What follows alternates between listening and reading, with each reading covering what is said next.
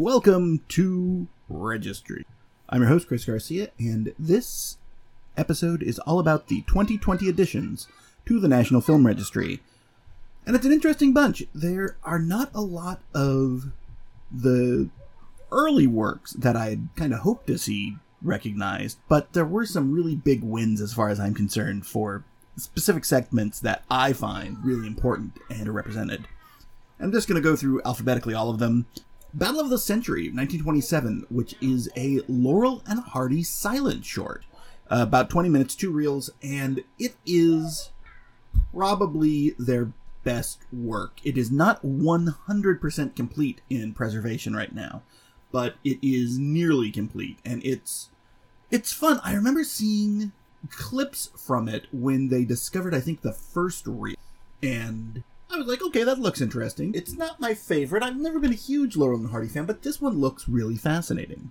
Second film, 1980, one that I have been talking about off and on for ages, is The Blues Brothers.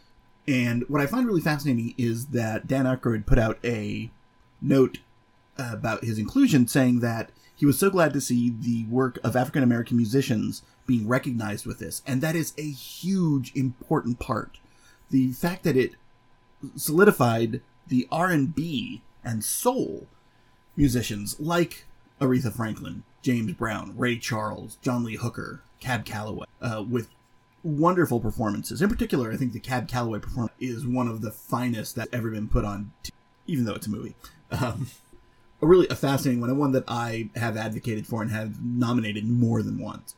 I think one of the lost episodes, Registry, is all about the Blues Brothers. Next is an interesting one from 1918 called Bread, and it was referred to as a sociological photodrama. I have never seen this one, but it was by Universal, and it was directed by Ida Mae Park, one of the more interesting early female directors. A beautifully done film from everything. The Buena Vista Social Club, Wim Wenders, a very, very good film. Particularly the soundtrack, really important. The same thing as the Blues Brothers, in that it is where the Blues Brothers is documenting R&B and soul from the 60s, and even earlier with Cab Calloway, as a part of a narrative. Here, the Buena Vista Social Club is a documentary, a pre-Castro Cuban music scene, and it's really beautifully. One that I have been advocating for ages. Cabin in the Sky, 1943. Vincent Minnelli, which apparently directorial debut of Vincent. But more importantly, it was some of the really important African-American performers of the day. Eddie Anderson, better known as Rochester from the Jack Benny Show. You had the amazing Lena Horne. You had the fantastic Ethel Waters, Louis Armstrong, Rex Ingram. You had all these wonderful performers. And it's a great that often just gets lumped in as, oh, well, it's so far from everything. It's a beautifully done musical. Now let's zig over to A Clockwork Orange, 1971. Stanley Kubrick, I would argue, his most visceral film. It's beautifully done, controversial at the time, but because of the way it builds and ebbs and flows, I think there's really, of course, The Dark Knight, 2008, arguably the greatest performance in the history. Heath Ledger. This is an interesting one because this is a sequel that is being recognized before the film that it sequelized. But very, very good film. But most specifically, Heath Ledger's Joker provides sort of a combination of pathos and mess that is so rare. And the direction, Christopher Nolan's direction, is amazingly, and it definitely, I would have preferred to see the original 1989 Batman on first as a Batman film, but I think in general it's a great choice. The Devil Never Sleeps, a film, it's a tough one. It really is. If you look at Mexican society, and I happen to have Mexican family, this is a film that draws you, and Lourdes Portilla is a great thinker who deserves way more attention. I hope that more widely seen. We all should be seen, not only because sort of the aspects of a Latino culture, but because beautifully we sort of peel away the layers of fine. One that actually made it in its first time, which doesn't happen often, is The Freedom Riders from 2010. And this was actually an American Experience documentary, PBS. And I think it's a really, really good piece. But more importantly, and I kind of wish they had done this, is there were 50 full interviews with people who had participated in the free. And I wish they had actually as sort of a encapsulation. I mean, I guess doing the Freedom as and having a note in their citation to it, in a way doing that, but really, it's the full interviews that are way more important than I think the individual. Even though I have to say, The Freedom Riders is highly watchable. Grease, talking about highly watchable. It is one of the most important musicals in American history. It brought the nostalgia wave that has always sort of existed in Broadway, as the Broadway show really brought it to the forefront. 100% turned on an entire generation to the possibilities of music. And I think it's one of the most iconic films of the 1970s. And, you know, it's one I've seen. The Ground from Robert Beavers. It's pretty, it's beautiful. I've not seen the whole thing. But it is filmmaking, and Beavers in particular is a filmmaker who's always done this, that rely imagery to play off story and character, and that's beautifully done here. The Hurt Locker, a wonderful film, Catherine Bigelow's finest, easily. It won Best Picture. Catherine Bigelow won Best Director. But more importantly, it is a set of actors and actresses who understand what's going on in a real fascinating way. Jeremy Renner does not get enough credit for making this movie as great performance-wise, because every moment he is giving a whole bunch out there and sort of working with. Illusions, 1982, Julie Dash. I have so much to say about I would have preferred to have seen Diary of an African Nun, but this is actually a wonderful piece that works in a whole bunch of different directions. It really is a callback to the films of the 19th that were being made, most particularly in New York, but you saw the Los Angeles scene that was growing out of early film schools. The Joy Luck Club, a film but it's not a film. Wayne Wang, of course, is an amazing director. But this, I love the book. I love the story. It doesn't cap. But it's one deserves to be on there because of the way that it interacts with the Asian American experience. And I don't think there's enough representation of Asian American filmmaking in the registry. And I think this is one of my favorite. Kid auto races at Venice. Charlie Chaplin's Little Tramp character shows up. It's a great... If you haven't seen it, it's out there. It's pretty easy to catch. Do it. It's the Sidney Poitier film Lilies of the Field. I've never seen 1960. I love Sidney Poitier, and it's one of the ones that really has been mentioned. And I know that there are some folks who have advocated for it.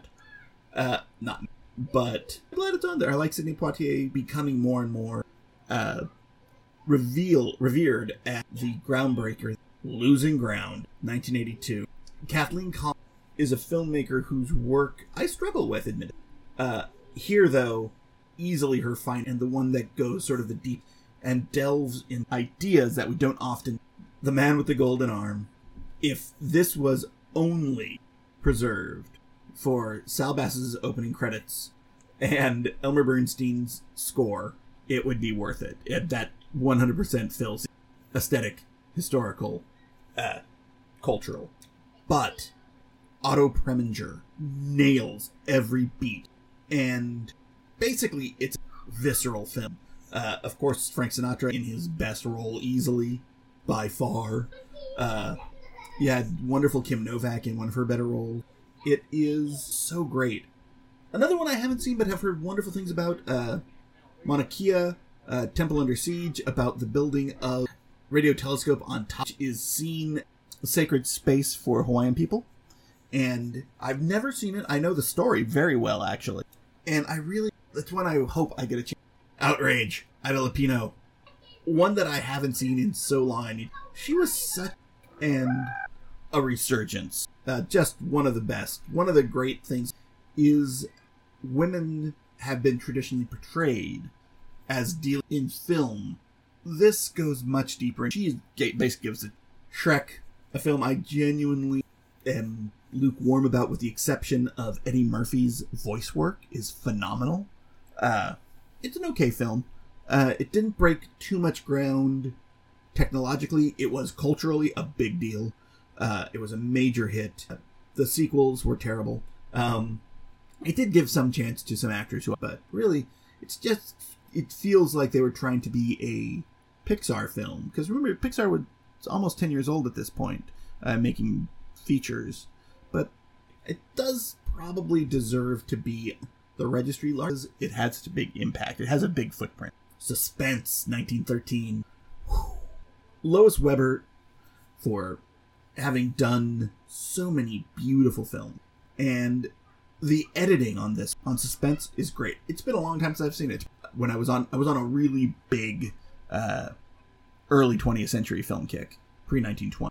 I know it was one of my favorites, but when you compare this with The Lonely Villa from D.W. Griffith, this one and it's basically the same story. This one is so much better. Sweet Sweetback's badass song.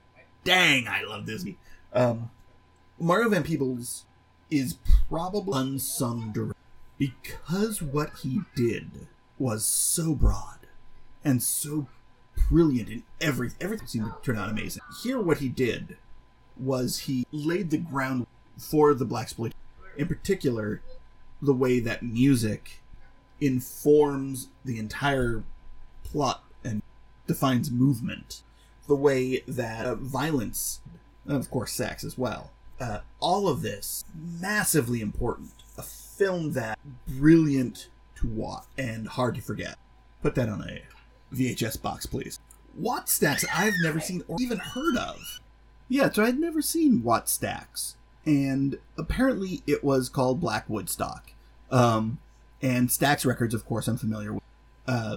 It's another concert film that gets on the registry before Stop Making Sense, and I do not understand it. I understand that this is document, again, African-American artistic creative tradition, a massive concert, Richard Pryor aspect, of course, the staple singers, so much different stuff. Again, why are they passing over Stop Making Sense? And the last one, of course, is With Car and Camera Around the World, and this is about the expedition of Walter Wonderwell and Aloha Wonderwell Baker, and they traveled around the world by car, and this is a documentation. And it's interesting that the Academy has preserved both edited and unedited a document of the world as the world. And I know that sounds weird, but it's true. It is a look at what it takes and what the world was like at that point in the 1920s. And they go everywhere. And you have probably seen from this because it has been used everywhere. Anytime anyone talks the 1920s in a film and they use stock footage, some of it will come. Overall, what do I think of the list? I think it's a good list. There's nothing that's sort of undeserving. I mean, the Joy Luck Club, it's not for me. I would love to see, of course, the ones that I keep harping, Stop Me, Sunstone. You know, those films still, it's okay. Time is not finite, apparently. It's great to see important things like Sweet Sweet, The Blues Brothers, Buena Vista Social Club, which, you know, and the surprises, you know, The Dark Knight, A Clockwork Orange, I honestly was a little bit surprised of. Very surprised that Grease wasn't on already. So, yeah, I'm very excited. Hope next year we'll see a couple more fun things. And I'll just go celebrate the Blues Brothers being on there. So, thanks for listening. Next time, I will be talking about, and I know it's been a long time. It's not just COVID. I'm having trouble recording and such. Next time, I'm going to talk a little bit about a film that 100% should be on the registry that isn't. And that is a film that I'll talk about next time.